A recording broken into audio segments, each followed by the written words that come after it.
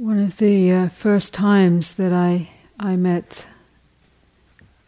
the probably one of the most influential teachers in my Dharma practice, which was Ajahn Chah many years ago, when he came to England and taught at a centre outside of Oxford, where I began to attend retreats. And as he was speaking, he gave a Dharma talk in Thai, and it was being translated. And as I was listening, I kept thinking, this is really great what he's saying. He had a very strong presence of freedom, a lot of inner freedom, which was communicated. And at the end of the talk he said, if you've been sitting here listening to this thinking this is good or bad, then you haven't been listening properly. Because I've been thinking how good it was, and I thought, well, that's good, that's...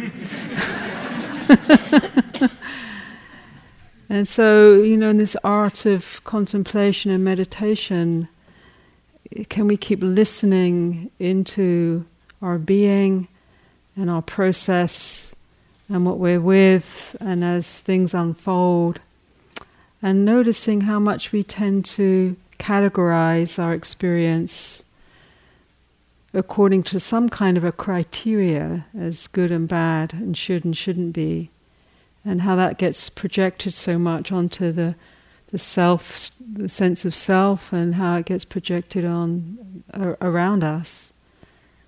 Another time when Ajahn Chah attended to one of the Western monks who was training with him in Thailand, and this monk had an injury when he was a young man, and as a result of that injury he had to have surgery on his knees, which meant that he was in a Bangkok hospital with his legs in sort of slings and in plaster cast, and he couldn't sit cross-legged, and he started to proliferate, like a monk having to sit in an armchair and doesn't look good, and I can't do the real tough thing that everyone was doing in the monastery, sitting just on the concrete, cross-legged.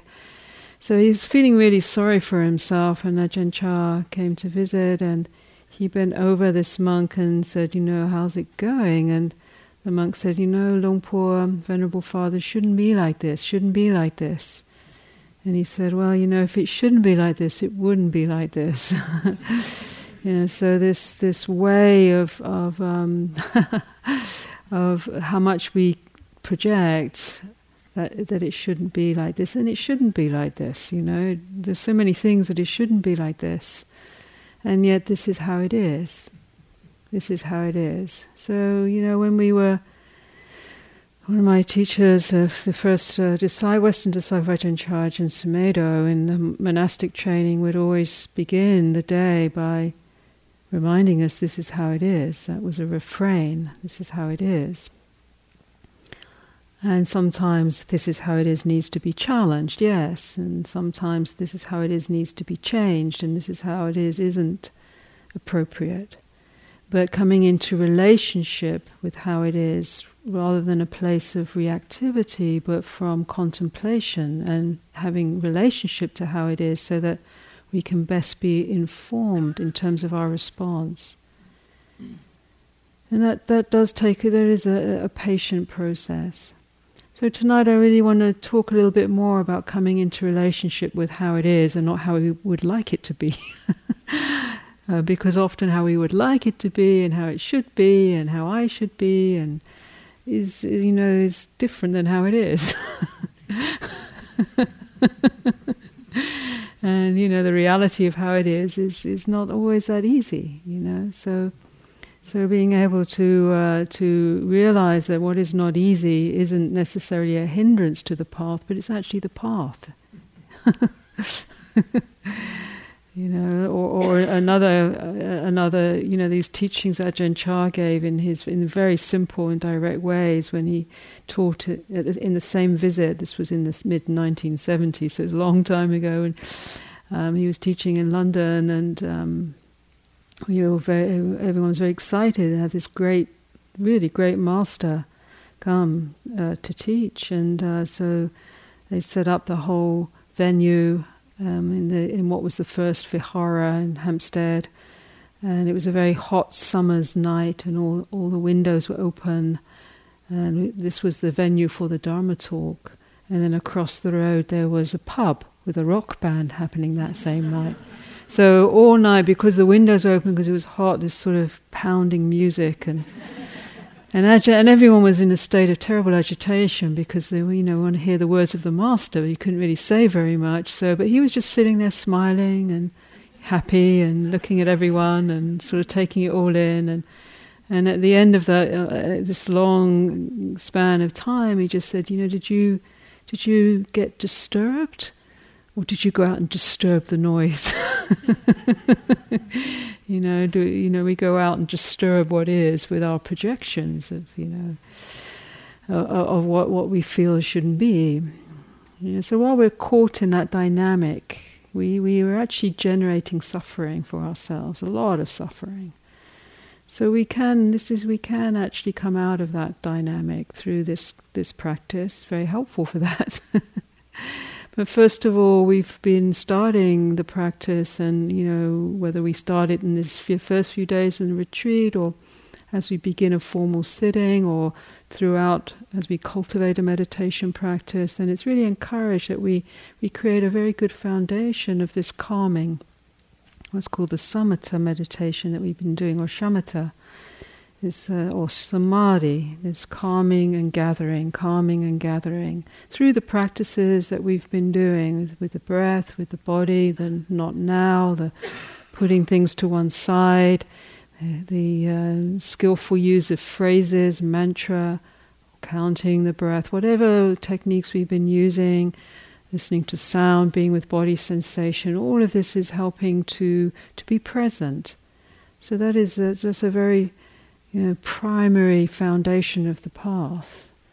And that's always married with and taught with this more investigative, what's called vipassana, or wise contemplation, or dhamma vijaya, the investigation of reality, or dharmas, or how it is. So those two are always in tandem together, as has been talked about already on the retreats.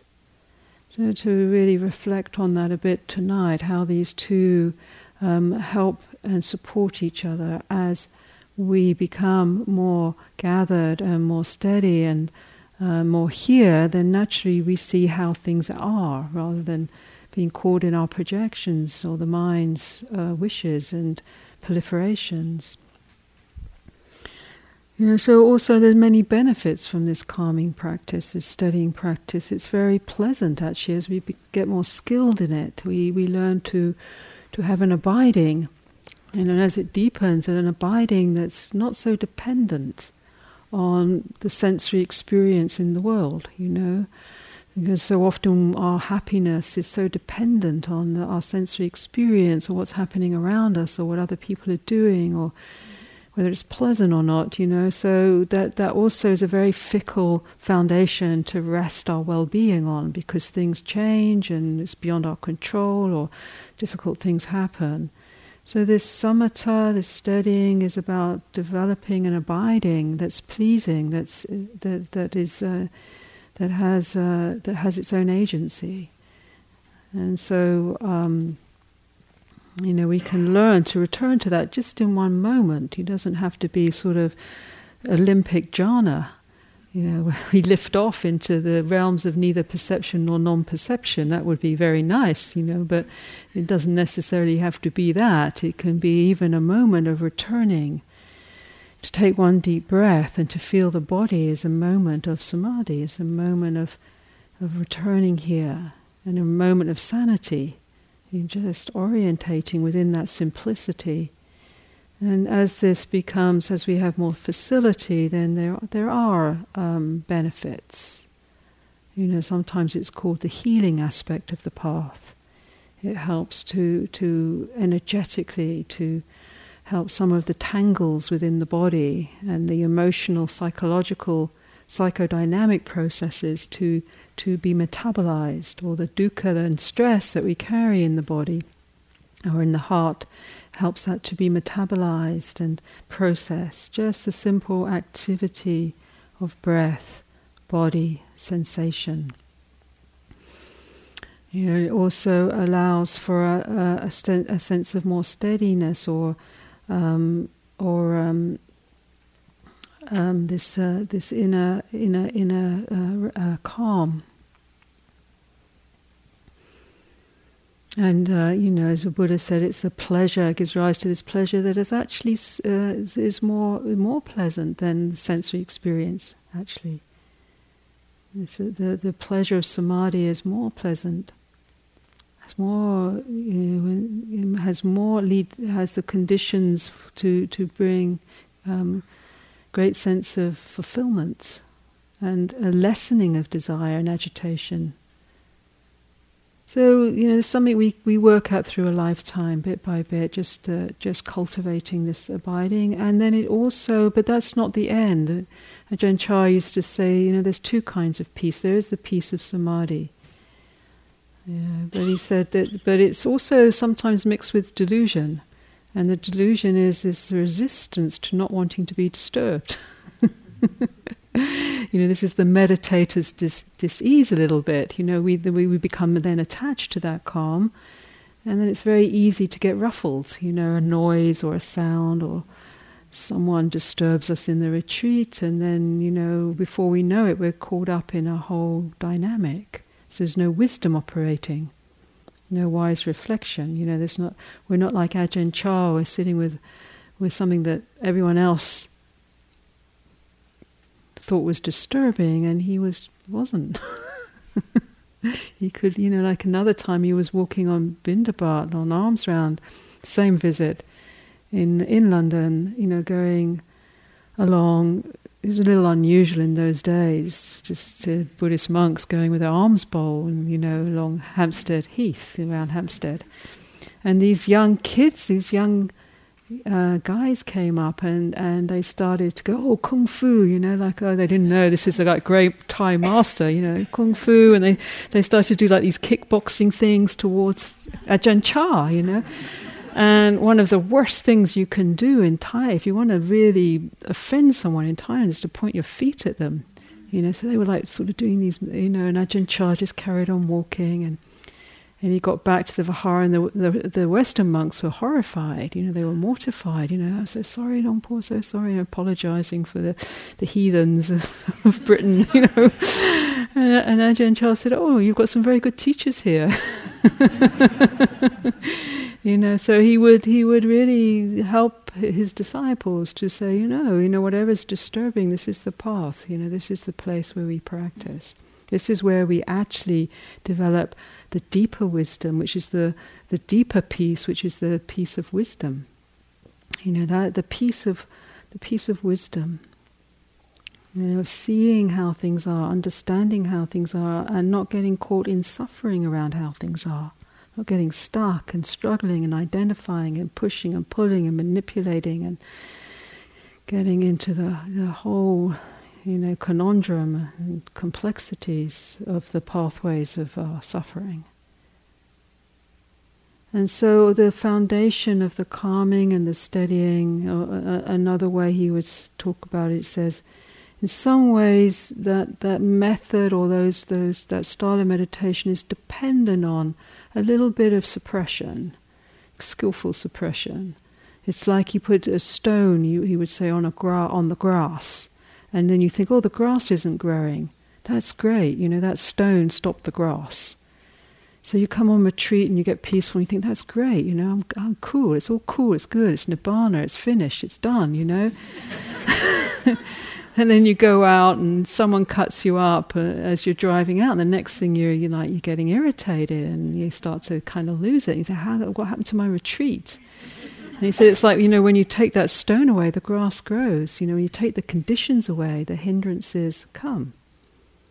So if we don't have any wisdom and we don't allow ourselves to be disturbed, then we don't have the conditions to wisely The journey of wisdom is, and the cultivation of non-disturbance within disturbance is a journey, it's a practice. We might have an ideal about it, as many of us do when we begin our meditation. We have a lot of ideals. I thought I would just float away into some, nibbanic state, and that would be it. I think Sharada was saying that the other night. I think that's how he started. But the actual realization of what that ideal is, and the embodiment and the integration in all aspects of our life, this is the practice. And this is a process. This is a patient process, but it's a process and a practice that's within our reach. This is why the Buddha taught this way: that liberation, freedom of heart, peace, in the face of what is not peaceful, is possible. And this we should always remember and not give up on ourselves. Even we never know. Never know when things can ripen and open. So allowing our practice to more deliberately, as Ajahn Chah would encourage, to not hide out. He said, don't always hide out in the trenches. Sometimes you have to move out and engage the battle.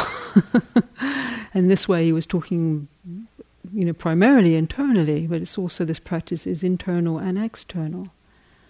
Not that that's an ultimate duality, but we start internally. This mind is sometimes like a battlefield. The states, the conditions of what we experience, the material of the heart, of the mind. So this mind is talked about in a particular kind of way, or we can understand it in a particular kind of way when we come to contemplate our experience. We've been contemplating and bringing awareness, using the body and breath to steady, but also contemplating with this insight the body, how it's changing, how sensation is always moving and oscillating and vibrating and changing. So already there's some wisdom there. Already we're noticing that. And then we've been looking at Vedana, the power of feeling tone, and how that shapes us. Pleasant, unpleasant feeling. And then also how within what our experience is, that we can also take it all back to the experience of Vedana, or feeling in this moment. And rather than reacting to that feeling by increasing, like if it's pleasant, I want more of it, increasing the desire, or if it's unpleasant, increasing aversion to it and delusion by not wanting it there, by actually being able to steady, investigate. This is the nature of feeling when it arises, feeling tone. It's very, very powerful. It's very, very powerful in how it shapes our experience. And yet it's also something we can contemplate. And very dispassionately sometimes, even though if the feeling isn't that dispassionate, it may be raging, but we can know this is just feeling. It is pleasant or unpleasant. And this is a very helpful way of taking what was so subjective and shaping our whole sense of self, and then activating us into a manageable contemplation of the nature of phenomena, the nature of our experience. And then within feeling and within the body, and there is also in this third sphere of contemplation is mind, of the foundations of mindfulness, contemplation of mind. And the mind sometimes is designated in two aspects. There's many ways of talking about mind in Buddhism. We could talk about what's the citta, it's called that which is subjective, which is feeling, sensitive, resonant, and that which is what's called manas, that which is goes out and has more the mental faculty, that labels, that differentiates, that creates the sense of this is separate, this is other, that names. Yeah. And so when we come to meditate, we come to contemplate these two aspects. The thinking, speculating, naming, objectifying that happens through the mental activity. Yeah. And then we also contemplate that which is receptive, that which feels, that which is like, in a way, at the deepest sense, it has the sense of this is me, this is the I am that is affected by what is felt, what is perceived, what is the history, what are the currents of our conditioning. So the citta is a vulnerable experience, actually. The citta, especially as we start to become undefended in our meditation, and some of the wrapping falls away, or we remove some of the defenses. We're not, so much pulled up into our persona, but we're feeling into the citta a lot. The residue of what has been imprinted. And this can be a sensitive and sometimes painful engagement. The citta is when we're touched or moved by something and we're resonating. This is the quality of the citta. It also has volition. It moves towards and moves away from, moves to the pleasant or what the interest is, or where the volition wants to go, and then it recoils from or moves away from things doesn't want to go to.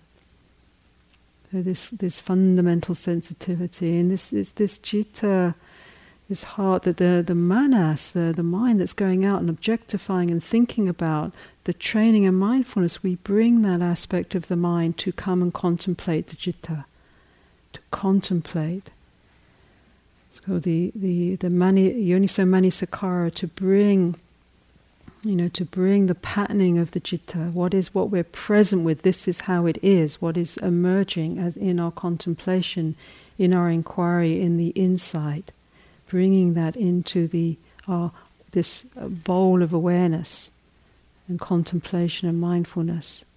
So that wandering mind that's going into the 10,000 pathways, thinking about this, planning that, we can train that to come directly back to the heart, which it resists because it's often some dukkha there. It's not always easy to come there.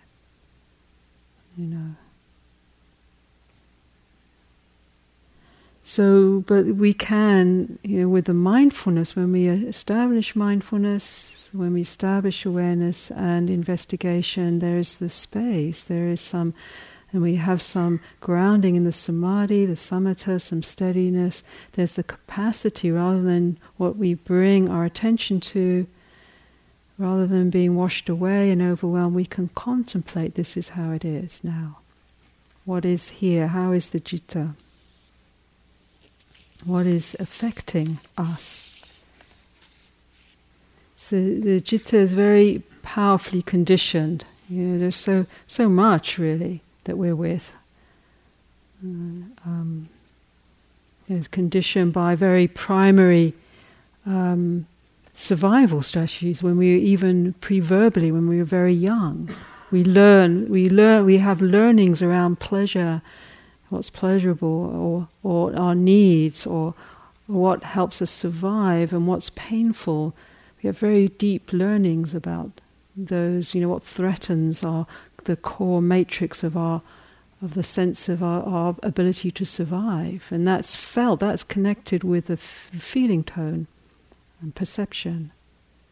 Good and bad, and move towards and move away from. So these are very primary movements of the citta that are conditioned, sometimes with fear or desire, these kinds of movements. And then there's all sorts of cultural and social conditionings that shape us. Yeah. that are projected often onto us. We didn't start off thinking, I am this kind of a person, but then we become culturally kind of indoctrinated, really, socially indoctrinated according to whatever the culture is or what the predominant cultural dynamic is. And then perhaps within that our own smaller cultures or tribes, families. And that's according to race or gender or social class or economic situation. All of these layerings will have some kind of affect on the citta and will be triggered sometimes in various situations.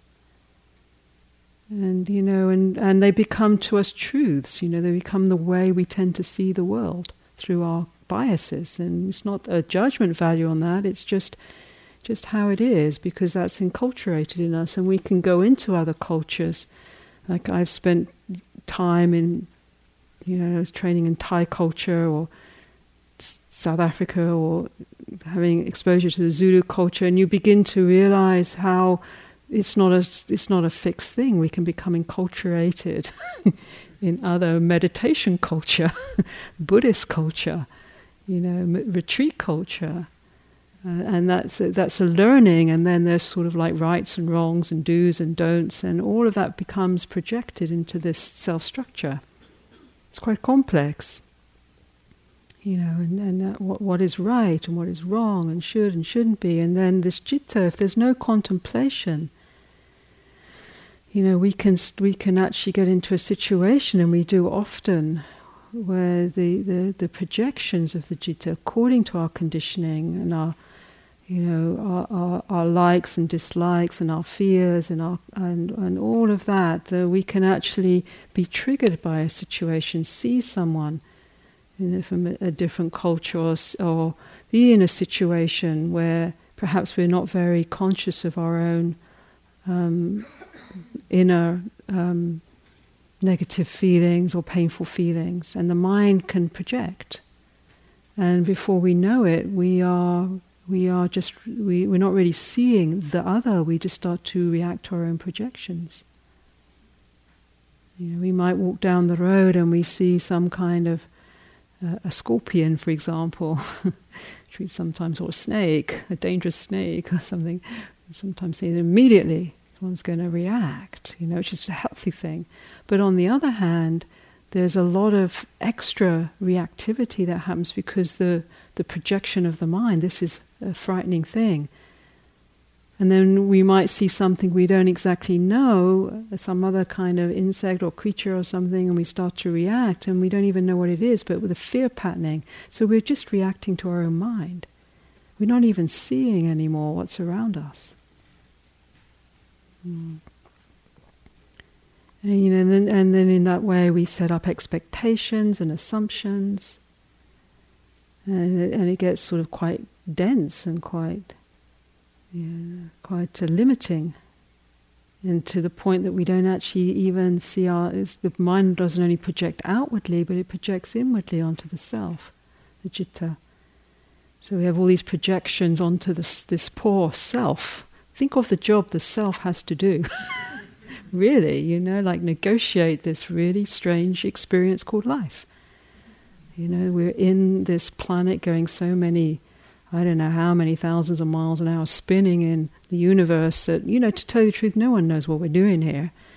Yeah. And we make up all these endless stories about it. It's weird.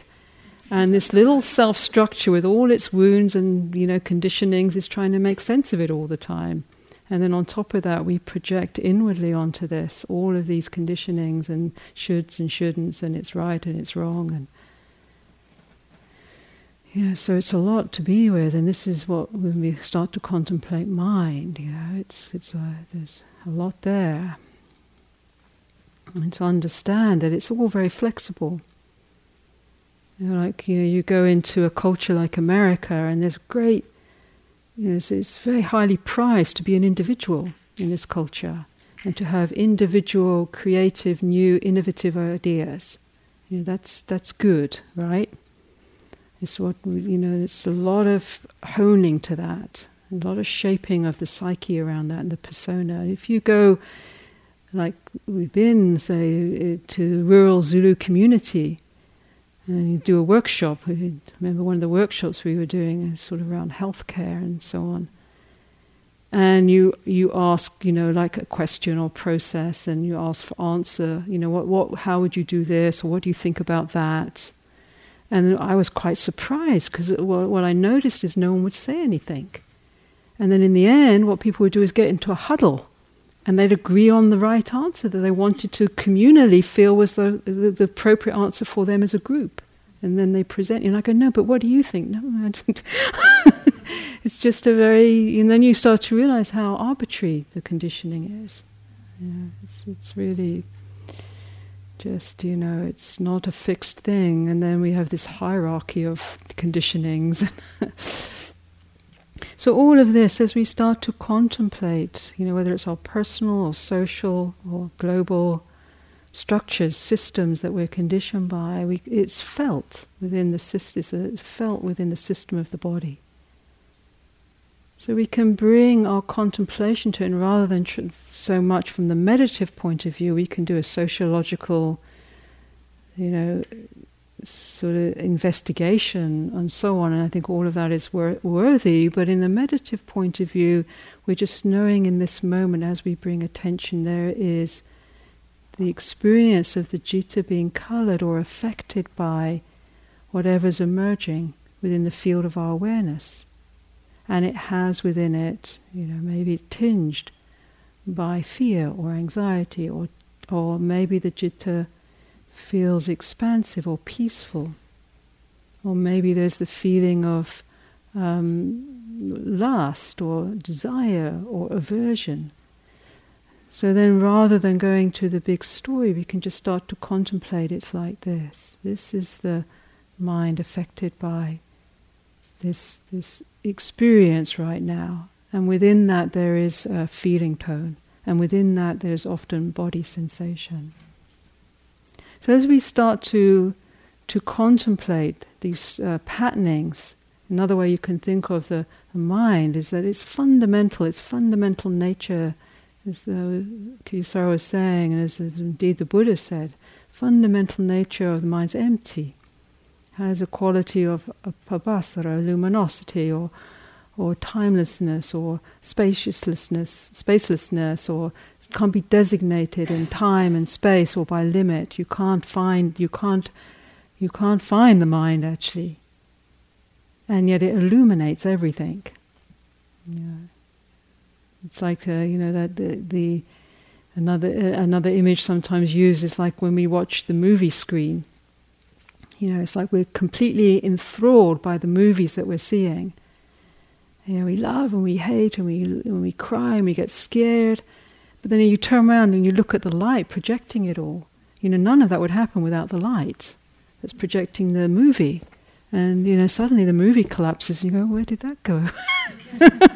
I was so enthralled in that movie. And, it's the same with the mind. We have this citta, all its patternings and all these stories. And we get enthralled and we get upset and we get overwhelmed and we have big missions that we have to sort out, my problems, and it's big and it's thick and it's deep and it's intense and it's horrible. And it's fascinating and, it's everything, And then one day you realize, wow, this is all happening because the mind's projecting. There's the fundamental light of consciousness. And this is in the insight meditation, we start to contemplate all of this. Without so much of the Sajjan Chah, this isn't probably a particularly popular teaching here, but he would say, concerning this samatha, calm, and vipassana, insight, the important thing is to develop these in your own hearts. When I practice, if a thought of hate arose, I ask myself why. If a thought of love arose, I ask myself why. Just investigate this one point until you're able to resolve feelings of love and hate. And this is probably the less popular piece, if we think of it culturally. When I was able to stop loving, what? When I was able to stop loving and hating under any circumstance, I was able to transcend suffering. Then it doesn't matter what happens. The heart and mind are released and at ease. So we're ready for that. It's interesting, isn't it? Because it's like, this being stuck into the movie. It's so compelling for us. There's another lovely teaching from Nasruddin, the Sufi maverick sage. And he's, I think, Thanissara, this is from our new book, just to give it an American plug. It will be available. But Thanissara writes about this in his chapter in the book, that Nasruddin's going through this bag of chilies, and he's eating them and he's crying and his mouth is burning, and his disciples say, "What are you doing? What are you doing?" He said, "I'm looking for the sweet one." And that's what Ajahn Chah would always say, you're looking for that sweet one, It's like Burma, when have you had enough? When you've had enough, looking for the sweet one, because it's that moment when we start to have enough of all the patternings. And it's not that we shouldn't have great tenderness, great patience and compassion with those patternings, and great willingness to really allow ourselves to understand. Meaning in that not so much just intellectually, but that understanding how Sharda was talking about it, to stand with the dukkha. And I don't mean just dukkha, I mean sometimes it is suffering, but dukkha in that it's unreliable, because it's shifting and moving. To stand with all of that we experience, the world of the mind, internal and external, with all its fascinations and complexities, but that moment of realizing, when is it enough to keep looking for the sweet one? And when do we can, start to turn the mind, to turn the attention in a different way?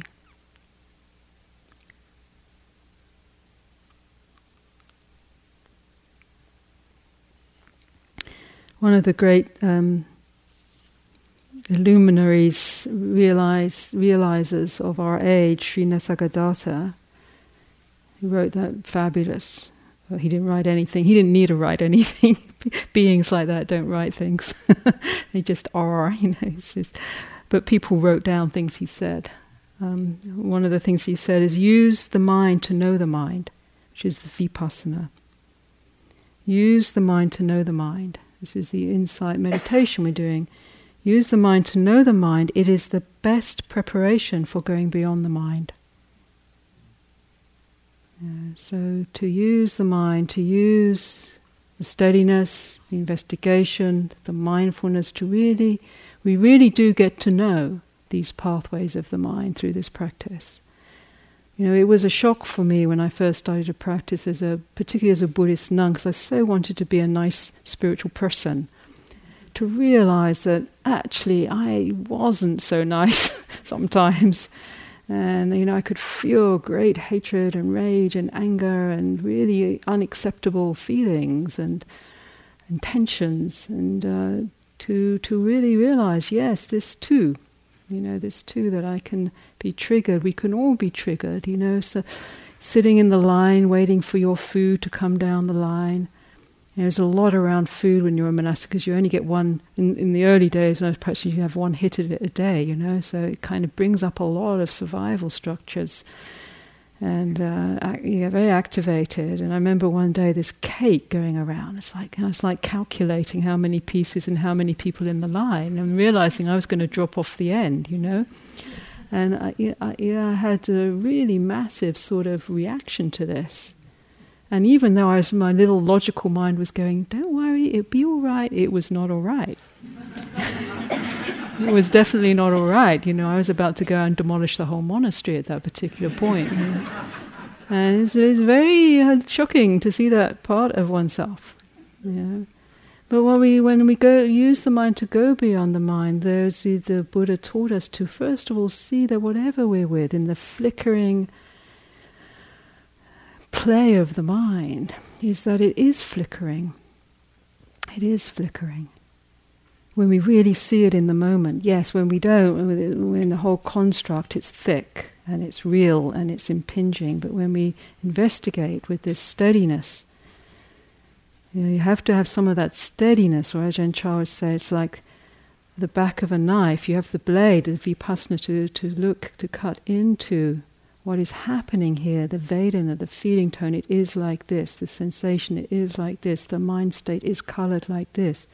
But you have to have the back of the knife, to the samadhi, to have the power to inquire and investigate and go through the layers. Or he said it's like a candle. You want to light a candle, it's a dark room, you want to light it to illuminate what's happening here.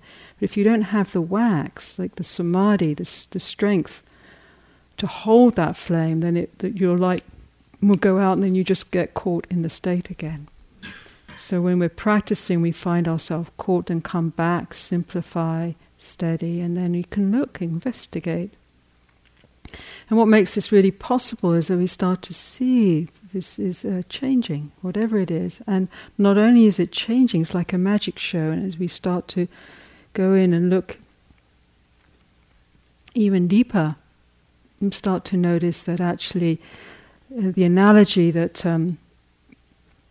the Buddha said, he said it's like this sense of self and the structures of the self and all of the structures of the mind, this what's called the sankhara, these patternings, these reactivities, these thoughts and feelings and stories, and how these all shape the sense of me and my life. So it's a bit like a river. Yes, there is a me in my life, in the same way as we look at the Ganges or the Mississippi River, and you look at that river and you say, yes, we all know. I mean, I couldn't believe the first time I crossed the Mississippi River how big it was. It's like, wow, this big river. Bigger than Hobbitland in England, but if you go up and try and capture that, you put your hand in the river and you try and pull it out, it's going to run through your fingers because there's nothing there. In the same way, in all the structures, whatever it is, you go in and you try and capture. This is from the meditative, the Dharma eye. I'm not talking from so much maybe therapeutic or psychological eye. It's looking at self-structures for a particular purpose, a very good purpose, and so on. But the Dhamma eye, you go and try and pick something up and hold on. Even to the moment that just went, it's not there anymore. So in fact, we're caught in this illusion, structured through the play of the mind. And it's very compelling for us. And we're very stuck to it. In a certain point, somehow, something changes, something happens, and we perhaps have a moment of unhooking. Or it unhooks itself. That can happen too. I remember once when I was a young nun in a monastery, and for me there are many difficult things, but getting up at 4 a.m. was not something I went for in a big way. So in the end I realized I had to have a strategy to do it, which was basically get up immediately, otherwise it was curtains, it would be all over. So I used to have this strategy. I'd put the alarm far enough away that I'd have to actually move and then bang it, and that movement would sort of kind of propel me upright somehow. So one morning I did this whole boom, and I was upright, and my mind had stopped. There was absolutely, for some bizarre reason, not a thought in it. And it didn't come, nothing came, and I had no idea where I was, who I was, what was happening, where I should be, and I couldn't get it back. I could not, and it was a little kind of interesting. And I was like, and I could feel a little panic coming, there's something I'm missing here. And then it was like, well, this is interesting, and it was like, wow, this is great. And then suddenly this thing went blob, and it was like, blah, blah, blah, blah, I've got to get going, And it was like, oh no, it was like this machine just got this trigger. And the whole thing started again, me and my life and my struggle, and it's like, ooh. So Ajahn Chögyam say, one of the conditioning factors for the disengagement is, or Buddhists would call this nibbida, which is this or nibbida. These words, nibbida, which is disenchantment, not being so enchanted, or in Thai burmai, which is it's like it sounds. Have you had enough? Or viraga, and it's like dispassion. Nirodha, which is like outside of the walls of the mind, there is a place. There is a reality. There is a dimension of being outside of the walls of the mind that we can realize, we awaken to as the most true abiding, the fundamental, immovable depth of the citta, still all the same mind, but at its depth. So we practice. What else are we going to do? We practice, and as is said in the suttas, makahata kilesa, while we practice the path and the activity of the path itself. It's not that we have to do it in a way to make all of this happen. The activity of the path itself breaks up that which obstructs this realization. And through that process, the Dhamma, in a lawful way, arises according to its own unfolding. This is a piece we cannot do. We can't make it happen, but we can put the path activity in place as we've been doing for the ripening of that unfolding, for that realization, for liberation. Through consciously contemplating, whatever it is, this too will pass. This is the practice of equanimity. Whether it's an unpleasant mind state, doubt, fear, whether it's winning the lottery, whether it's having huge amounts of assets, suddenly having no assets, whether it's health, sickness, whether it's this whole global system. And we're probably going to get to live to see some of that. This too will pass. Whatever it is, this is the nature of all things, and yet everything will pass back into this unmoving light of consciousness. And from there, miracles happen. I want to finish tonight by, someone mentioned a very beautiful reflection in the questions today about breaking the chain. Breaking the chain, these moments when we break through the patterning, can be just a small decision not to go along the usual pathway, like to do a walking meditation instead of scurrying back to our comfort zone, whatever it is. Sets the conditions for something else completely outside the sphere of our strategies to happen. Some miracle to happen. This is a beautiful example of this from a retreat that we were teaching in KwaZulu.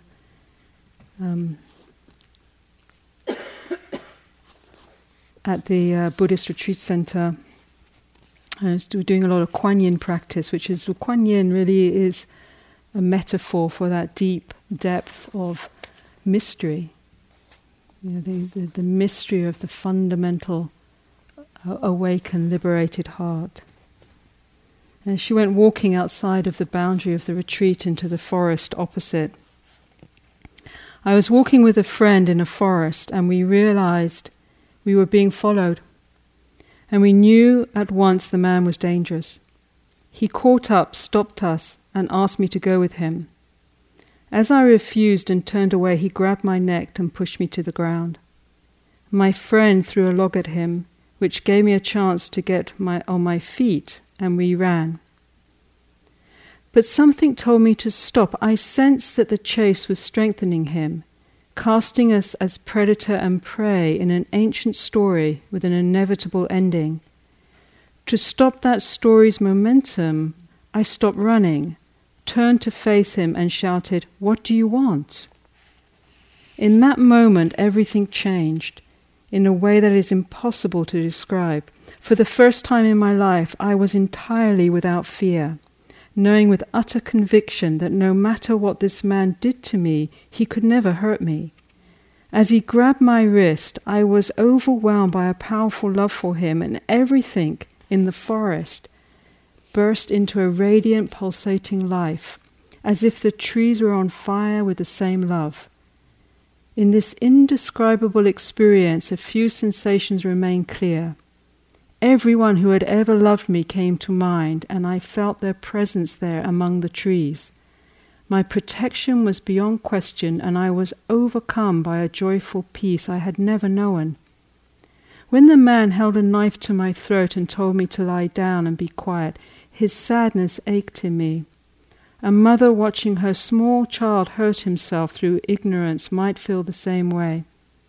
I wanted him to stop endangering himself in this way, not with any urgency or fear, but simply because I could see that his self-torment was unnecessary. I spoke words I don't remember choosing. "You're a man. You're a good man. You don't hurt people." Whether or not he understood, I felt his relief as he too realized he didn't have to do what he was doing. His grip on my wrist softened, and I stayed with him, holding his hand, and repeated the words, "You're a man, a good man."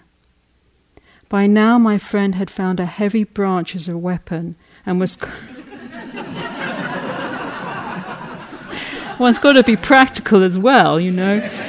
To tie your camel and trust God and all that. I found a heavy branch as a weapon and was quietly making it clear she would put up a fight. I released my hand, and he lowered the knife, and my friend and I walked away. That night, the man came to me in a dream. He wanted to show me something, a wound in the side of his back. It was a deep, fatal gash, raw and bleeding, and I knew it had been there for a very long, long time. With the same love I had known in the forest, I put my hand on the wound. Afterward, when I told my story to others, they commented on our courage. My friend showed extraordinary courage, but what happened to me was something different. It was grace, and it is everyone's.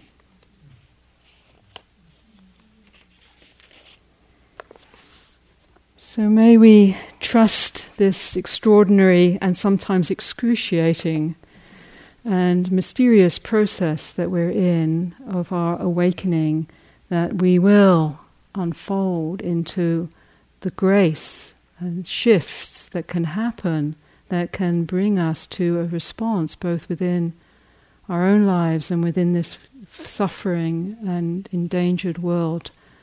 That can be the conditions for something else to happen for all of us from this great flowering and power of the Dharma.